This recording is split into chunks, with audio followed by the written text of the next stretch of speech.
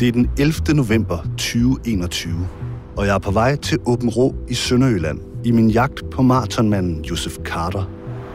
En mand, som i mere end 10 år har svindlet sig gennem tilværelsen. Der er vi slet ikke i tvivl om, at vi har med en svindel at gøre. Så han gået ind der, hvor man er allermest sårbar, og så har han prøvet at se, at man kunne hostle nogle ting for os. Jeg tænker ikke umiddelbart, at man skal løbe ind i ham en mørk aften i Brønderslev. Og noget tyder på, at han stadig er i gang. Det var mange penge. Det var over 100.000. Og så var han forsvundet. Siden 2018 har Joseph Carter været som sunket i jorden. Fuldstændig umuligt at støve op. I en blanding af desperation og frustration har jeg gennemtrævlet tilfældige løbeklubber i hele landet på Facebook. For tænk nu, hvis et foto af marathonmanden skulle dukke op. Tænk, hvis han nu er i gang et nyt sted. Det er lidt som at lede efter en nål i en høstak, og jeg er ved at opgive mit forhavne, da en løbegruppe i Åbenrå fanger min opmærksomhed.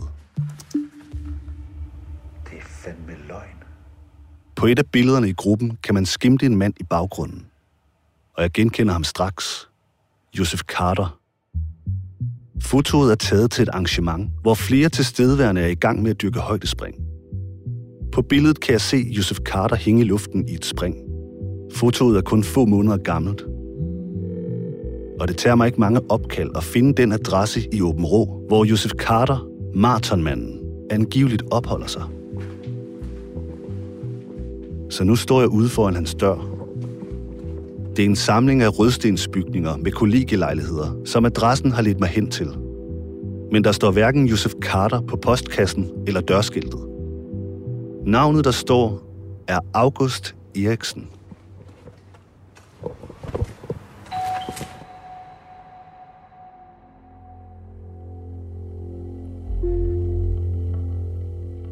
Du lytter til Marathonmanden, en podcastserie fra Frihedsbrevet. Mit navn er Thomas Arndt, og jeg er podcastredaktør her på Frihedsbrevet. I mere end 3 år har jeg forsøgt at følge fodsporene på Joseph Carter. En rejse, der har åbenbaret en kynisk og skrupelløs svindler. For efter sig trækker han et spor af løgne, svindelnumre og ødelæggelse. Hele vejen fra sin hjemby i Brønderslev til Santiago i Chile. Og det er ikke kun svindel og bedrag, Joseph Carter har gjort sig skyldig i. Han er også dømt for drabsforsøg i Chile på en 23-årig kvinde fra Texas. Hendes navn er Callie Quinn, og inden vi skal tilbage til adressen i Åbenrå, så skal vi høre hendes historie. –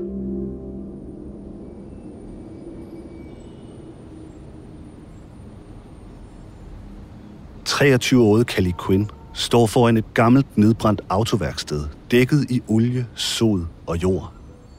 4 måneder forinden havde den rejselystne 23-årige kvinde fra Texas sagt farvel til sine forældre og venner derhjemme og købt en flybillet til Chile. Hun havde i lang tid drømt om et udenlandsophold og fandt hurtigt ud af, at det var let at få et arbejdsvisum i Chile. Så destinationen blev hovedstaden Santiago, hvor hun skulle undervise i engelsk. Hun fik et værelse på et lille hostel, der bedst kan beskrives som et lille hus med 12 værelser til leje. It was a really friendly environment, very communal. Like we would eat a lot together, hang out a lot together around the dinner table, drinking wine. There were me and one other girl. Et lille socialt fællesskab med en gruppe jævnaldrende fra forskellige afkroge af verden. We were really good friends, or became really good friends. Ed from England. Den første person, Callie Quinn møder, er dog en noget ældre og charmerende dansk mand, der tager imod hende og viser hende rundt. Han er i det sydamerikanske land for at løbe et ekstremløb i Atacama-ørkenen, fortæller han. Du har selvfølgelig allerede gættet, at hans navn er Joseph Carter. Joseph was there training for a endurance running competition. Den veltalende dansker er sød og engageret, oplever hun. And then right after he cooked everyone dinner. I think it was. Og han arrangerer hurtigt en velkomstmiddag for hende. And drank wine, and it was a nice little welcoming party. He's dark. He's got big brown eyes with very long eyelashes. Kind of bushy eyes. Men den udadvendte og lidt ældre danske mand er ikke kun imødekommende og flot. Callie finder hurtigt ud af, at han også er enormt god til at fortælle historier. Crazy stories about whenever he was in the Danish Special Forces.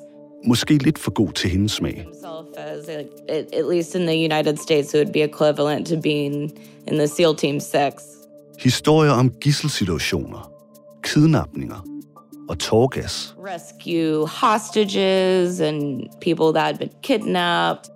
Yusuf maler et billede af sig selv som tidligere jægersoldat og verdensmand. You know, I could kind of tell he was exaggerating a bit, but I didn't know to what extent. Vi spoler lige tiden en lille smule tilbage.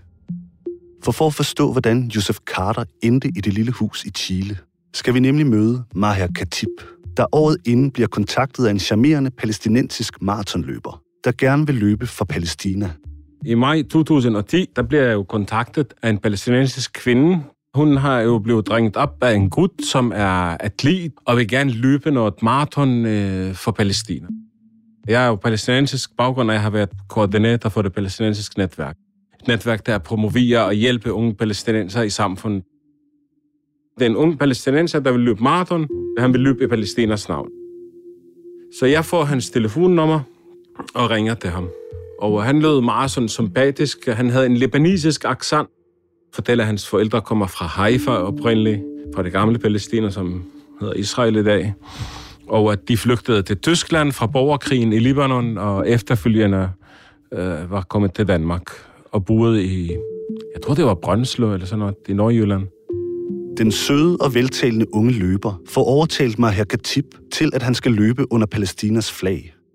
Men der er bare lige én ting, som han har brug for fra Maher Khatibs side.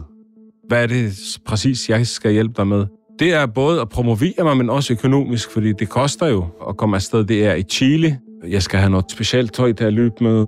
Kan du ikke lave noget fundraising, du ved, blandt palæstinenser? Vi er jo palæstinensiske folk, skal hjælpe hinanden, og du ved, han presser mig sådan lidt, du ved, på det der med patriotiske. Maher Khatib synes, det lyder som en god idé, og bruger sit palæstinensiske netværk til at lave en kampagne for Yusuf Carter. Da jeg skaffer, jeg tror, det var omkring 4.000-5.000, så kunne vi jo aftale at mødes den dag, han skal rejse i København. Han vil jo også gerne have et palæstinensisk flag, som han vil have med, når han løber. Glemt det øje, det har han. Altså, du ved, lidt charmerende på en måde, ikke? Og han var meget sød og, du ved, sådan vildtalende. Så jeg var tryg. Jeg tænkte, nå, fedt nok. Yusuf Carter får et palæstinensisk flag med, og skal nu til Brasilien med kampagnepenge og løbe ekstremløb for Palæstina. Og han var meget charmerende. Altså, virkelig har sådan, og det, jeg skal gøre det for Palæstina, og du kan være stolt af mig, og jeg er bare ked af, at der ikke blev samlet så mange penge. Maher Khatib får en adresse på en hjemmeside af Yusuf Carter, hvor han kan følge med i resultatet af løbet, som er i flere etaper i den brasilianske jungle. Og første etape går faktisk overraskende godt. Jeg går ind nogle dage efter, og der bliver jeg altså overrasket, at han har vundet den første etape. Der står der Yusuf Carter, og så er der Palæstinas flag og antal kilometer, og han er nummer 1. Så kører det for mig. Altså, tænker jeg, fuck, mand, han er for real, ham der. Altså, der er ikke noget. Det flasher jeg på Facebook og alle mulige, og skriver til folk, fuck ja, man, I troede ikke på ham, I stillede alle mulige spørgsmål. Sig, hvor langt han er nået. Men humørkurven går hurtigt nedad. Yusuf Carter ringer til Maher Khatib og fortæller, at han har en dårlig nyhed.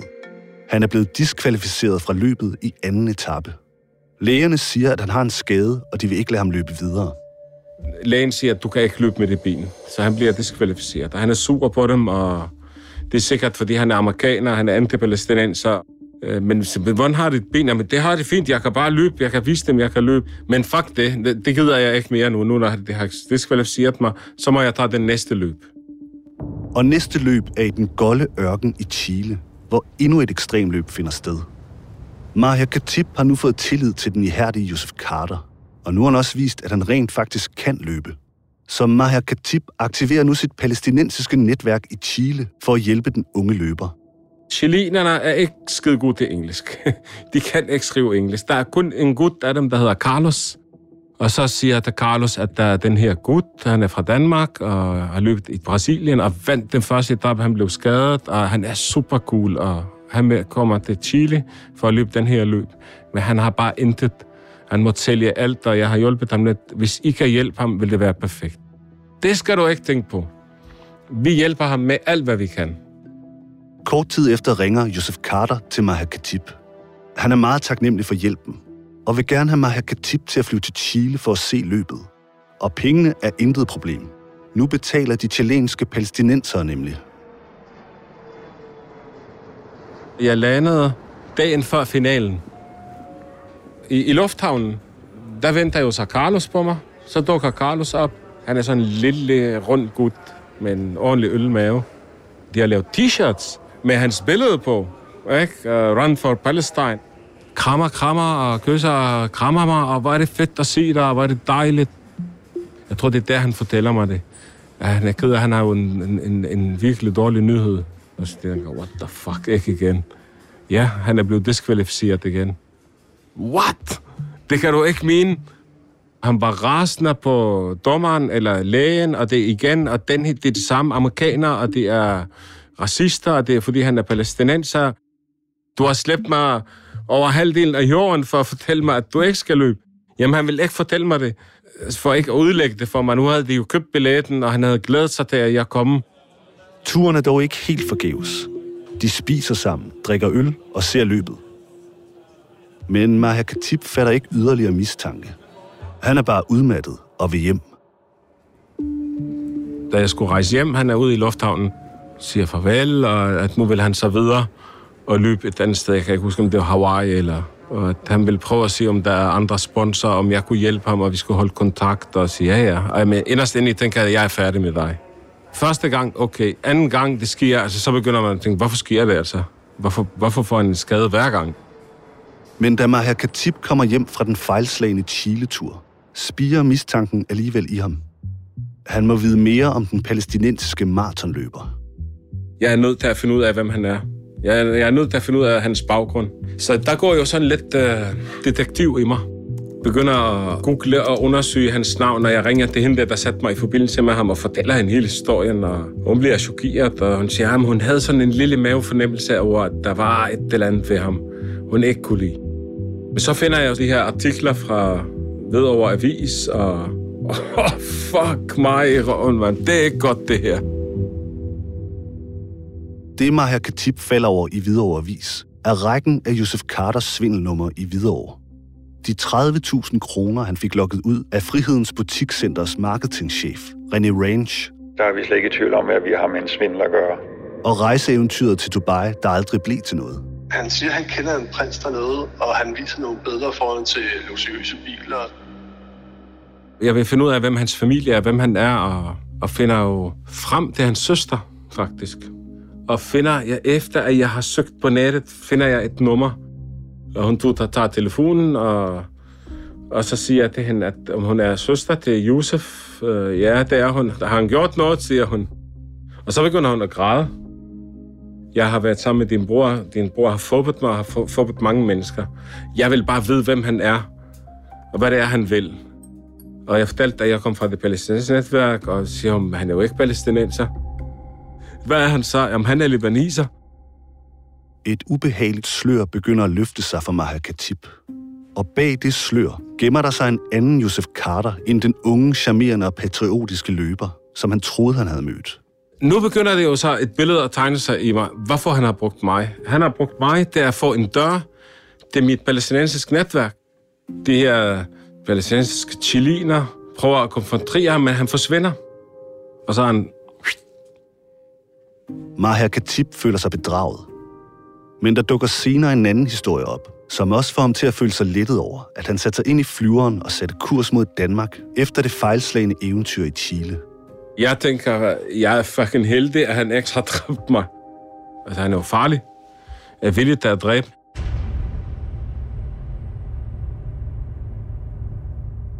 Og nu skal vi tilbage til den 23-årige Callie Quinn, der mens Joseph Carter befinder sig i Chile, deler adresse med ham i det lille hus i Santiago. The house that we lived in was a really crappy house. Efter at Callie har boet i huset i et par måneder, begynder den chilenske vinter at rulle ind over de små gader i Santiago. Og det lille hus er ikke optimalt til de kolde dage. When you can't escape it. I det kolde, utætte hus uden varme, begynder Callie og de andre at tale om at finde et nyt sted at bo. I needed to get out of there. Og pludselig kommer Joseph Carter med en nyhed med perfekt timing. when he bought those condos. Han har nemlig købt en række lejligheder i byen, som de kan flytte ind i.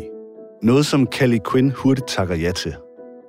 Yusuf, der havde fortalt Callie, at han var palæstinenser, havde mødt en kvinde, der også var palæstinenser. Han ville nu blive i Chile og havde derfor investeret i lejlighederne, som han og 5 andre fra huset kunne bo i. En perfekt løsning på det rigtige tidspunkt. They were new. They were located in a part of the city. Nye lejligheder til en lav husleje, som de bare skulle betale til Yusuf, deres ven. Lejlighederne skal dog først lige bygges færdige og møbleres, så tingene trækker lidt ud. Oh, the movers made a mess. I have to go clean it. And that would take, who knows how. Og som tiden går, dukker der hele tiden nye ting op, der udsætter indflytningen. Men endelig kommer dagen, hvor lejlighederne er klar, og de kan flytte. And that's when I met up with him to show me where to get the keys. De aftaler at mødes midt i byen, tæt ved lejlighederne. Men da Callie kommer, er der ingen Yusuf. Efter en halv time dukker han dog op med undskyldningen om, at en turist var blevet taget som gidsel i den sydlige del af byen. Og at han måtte mødes med nogle af sine danske venner fra jægerkorpset og lægge en plan for at få hende ud. Men nu var alt løst, og Yusuf var glad. He was really happy. He was very excited. Callie og Yusuf begynder at gå mod ejendomskontoret. Han vil vise hende, hvor kontoret ligger, så hun kan hente nøglerne næste dag. He didn't seem like he really knew where he was going. Men det går, og Callie begynder at tænke, om de overhovedet har en destination. Callie får nok og vil hjem. Men da hun er på vej til at gå mod deres hus, finder de pludselig ejendomskontoret. This random building that, it could be a real estate office, it could be any office. Efter de har fundet stedet, vil Callie hjem, men Joseph Carter har andre planer. Han inviterer hende på middag for at fejre de nye lejligheder. Joseph Carter har fået et depositum af Callie for den lejlighed, hun tror, hun snart skal flytte ind i. Og han har lånt penge af nogle af de andre i huset. Han har pengene i en rygsæk. Og planen er, at Callie kan få rygsækken med hjem, så dem, han skylder, kan få deres penge tilbage. De to bliver ringet op af deres ven hjemme i huset, som vil have, at Yusuf kommer hjem med rygsækken og pengene. In the backpack was money in it that he had borrowed and was going to pay back. Men Yusuf beder Callie ignorere opkaldene. Don't answer your phone if Sabi calls, like she just is being annoying. Joseph Carter fortæller deres venner, at han vil sende rygsækken tilbage med Callie. Since he wasn't coming back home after dinner, I was going to take the backpack back to the house. Yusuf bliver lidt beruset og glad, bemærker Callie. We were drinking vodka and orange juices. Efter restaurantbesøget går de hjemad sammen. Yusuf begynder ud af det blå at tale meget om et gyldent toiletbræt, som han påstår er i et gammelt nedbrændt autoværksted tæt på. He started talking about this burned down building that had a golden toilet seat in it. Og Callie, som er vokset op med at vandre rundt på byggepladser og i forladte huse, tænker ikke yderligere over det. Og nu får han øje på en nedbrændt bygning. Oh, there's that burnt down building. You want to go look inside really quick. De to beslutter sig for at hive metalpladerne, der blokerer døren til det nedbrændte autoværksted, til side og gå ind. He wanted to make sure like nobody saw us go in. Et eventyr, der bliver til et mareridt, som Callie sent vil glemme. There's no golden toilet seat, of course. Der er ikke noget gyldent toiletsæde. Og de to står nu i et nedbrændt autoværksted, hvor værktøj og gamle bildæk ligger henslængt i bygningen. Da Yusuf pludselig kalder på Callie. He says, "Hey Callie, hey look over here." And as I start to turn, he hits me in the head. Med en metalgenstand får Yusuf slået Callie til jorden, og han hopper straks oven på hende, hvor han begynder at tage kvælertag på hende. Callie ligger på jorden, der er dækket af sod og olie, under den veltrænede og stærke Joseph Carter, mens han placerer sine ben på hendes arme. En kamp, som hun har tabt på forhånd. That thing that people say where your life flashes before you is 100% true, because at that moment I was like, okay, this is the end. I can't breathe. You just kind of just have to make peace with it and let it happen. You think of your family and your friends. Like, I knew that they were never going to see me again, and like how horrible it is to, like, nobody might find me. They're not going to know who I am. Callie mister bevidstheden. Og Yusuf begynder at pakke hendes livløse krop ind i en gammel præsending, som ligger inde i autoværkstedet. Da han har fået præsendingen omkring hende, begynder han at begrave hende. Han løfter hende op i et gammelt metalskab. Og lag efter lag af jord, aske og sod bliver placeret oven på hendes slappe krop, der nu er bundet ind i en præsending. Callie overlever dog. I came out of it in this very weird dream state. Og efter et stykke tid kommer hun igen til bevidsthed. Callie vågner langsomt og begynder at kunne mærke, at hun ikke kan bevæge sine arme og ben. Noget er slynget om hendes krop, og hun begynder at vride sin krop for at komme ud. Da hun endelig får løsnet sig lidt, kan hun mærke, at hun er dækket af jord. Yusuf Carter har bundet hende ind og begravet hende levende i den fedtede jord i det nedbrændte autoværksted. Not only wrap me up, but bury me in greasy mechanic shop dirt. And it was all in my mouth, all in my eyes. Callie rejser sig og forlader det nedbrændte værksted. Hun vandrer slingrende ned ad gaden. Heldigvis er der et hegn, hun kan støtte sig til på vejen, og værkstedet ligger ikke langt fra deres hus. Da hun endelig har fundet vej tilbage til sit hjem, mødes hun af det syn, hun måske mindst har lyst til. He was waiting for me, or waiting outside, and said, like, "Oh my God, where have you been?" And I just started screaming, like, "Fuck you, get the fuck away from me." Like, I remembered exactly what had happened. Flere i huset er stadig vågne, og Callie Quinn bliver hjulpet i bad, hvor hendes veninde Molly hjælper hende af med tøjet og bader hende. Da hendes venner i huset ser hendes skader, haster de hende ind i en taxa og kører hende på hospitalet. Hun fortæller dem på vejen, hvad der er sket. Callie bliver undersøgt på hospitalet og er meget medtaget. Then I started throwing up blood, probably because I had, problems with my lungs from the dirt and the grease. Yusuf Carter har forladt huset i en fart, da de andre kommer tilbage. Et afskedsbrev siger, at hans mor er død, og at han må tage afsted med det samme. He had packed up all of his stuff really fast and left. Callie bliver syet og undersøgt på hospitalet, og hendes mareridt er slut. Politiet fører ikke sagen særlig langt på egen hånd, men da hun får kontakt til en advokat, der kan hjælpe hende, lykkedes det hende at få sagen for retten. Og her bliver Yusuf Carter altså dømt for bedrageri og drabsforsøg, og ender med at sidde over 1,5 år i fængsel i Chile for sin forbrydelse. I think about this a lot because, I don't know, I've been through so much. Callie er fortsat mærket af den voldsomme oplevelse. Den charmerende dansker, som kunne tale sig til rette med alle, hjemsøger stadig hendes drømme, når hun lukker øjnene. I still have dreams about him that are super scary. I Callies drømme møder hun løbende Yusuf Carter, der har forført hendes venner med sin charme til at tro, at han er uskyldig. And then I'm like, no, that's the guy that tried to kill me. And they're like, no, Callie, he's so nice though. Like, there's no way that this is him. I think that's the scariest part about him, is that he's so good at tricking people. Yusuf Carter hævder, at han aldrig nogensinde har begået forbrydelserne, som han er dømt for i Chile. Herunder drabsforsøget på Callie Quinn. Han afviser at have tilstået forbrydelsen i retten, fortæller, at han ikke talte spansk og ikke havde en tolk, og fortæller derudover, at han ikke mener, at bevismaterialet i sagen pegede på ham. Samtidig fortæller Yusuf Carter, at han har et alibi for forbrydelsen, som han vil sende mig dokumentation for. Den dokumentation har jeg trods adskillige forespørgsler aldrig modtaget. Yusuf Carter mener, at en række mennesker forfølger ham og er ude efter ham, hvilket han også vil sende dokumentation for.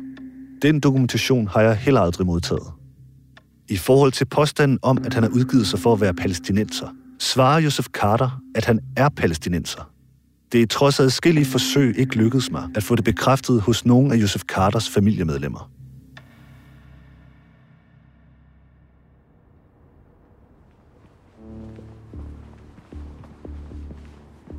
Nu skal vi tilbage til adressen, hvor Joseph Carter efter sigende bor i Aabenraa. Jeg ringer på.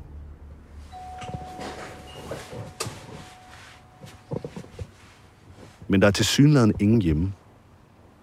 Til kollegelejligheden, der ligger i stueplan, hører der også en lille have til, der ligger på den anden side af bygningen. Jeg lister om for at kigge ind ad vinduet. Jeg kigger ind i en fuldstændig tom lejlighed. Der er ikke det mindste spor, efter nogen har boet der.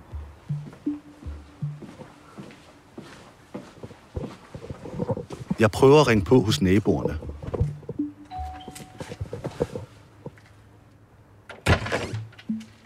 Goddag. Undskyld, jeg forstyrrer. De fortæller alle den samme historie om en venlig og charmerende mand, Han er væk. som pludselig er forsvundet fra lejligheden for en måneds tid siden. Jeg har også prøvet at sms ham selv, og han er ikke svaret tilbage heller. Okay. Jeg viser et billede af Joseph Carter til en af naboerne. Er det ham, der er på det her billede? Ja. Det er ham? Ja. Okay. August Eriksen. Så Joseph Carter har altså skiftet navn til August Eriksen. Og han er væk. Igen. Næste gang i Marathonmanden. Jeg har fået et tip om en ny by, han efter sigende skulle opholde sig i. Ja, han går jo og kalder sig selv for August og gemmer sig i Fredericia. Og i Fredericia får jeg hjælp fra en uventet kant. Han skal fanges. Han skal stilles til ansvar for alt, hvad han har gjort. Så han går ind der, hvor at man er allermest sårbar, og så har han prøvet at se, at man kunne hostle os. Det vil jeg simpelthen ikke finde mig i. Joseph Carter, eller August Eriksen, som han kalder sig nu, har tilsyneladende gemt sig i veteranmiljøet i Fredericia.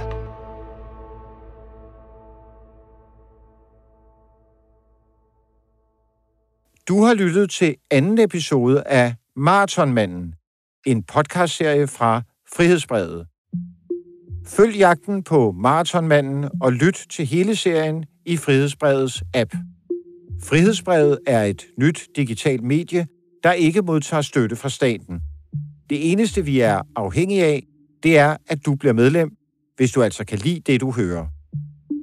Gå ind på frihedsbrevet.dk/bliv-medlem og tegn dit medlemskab i dag.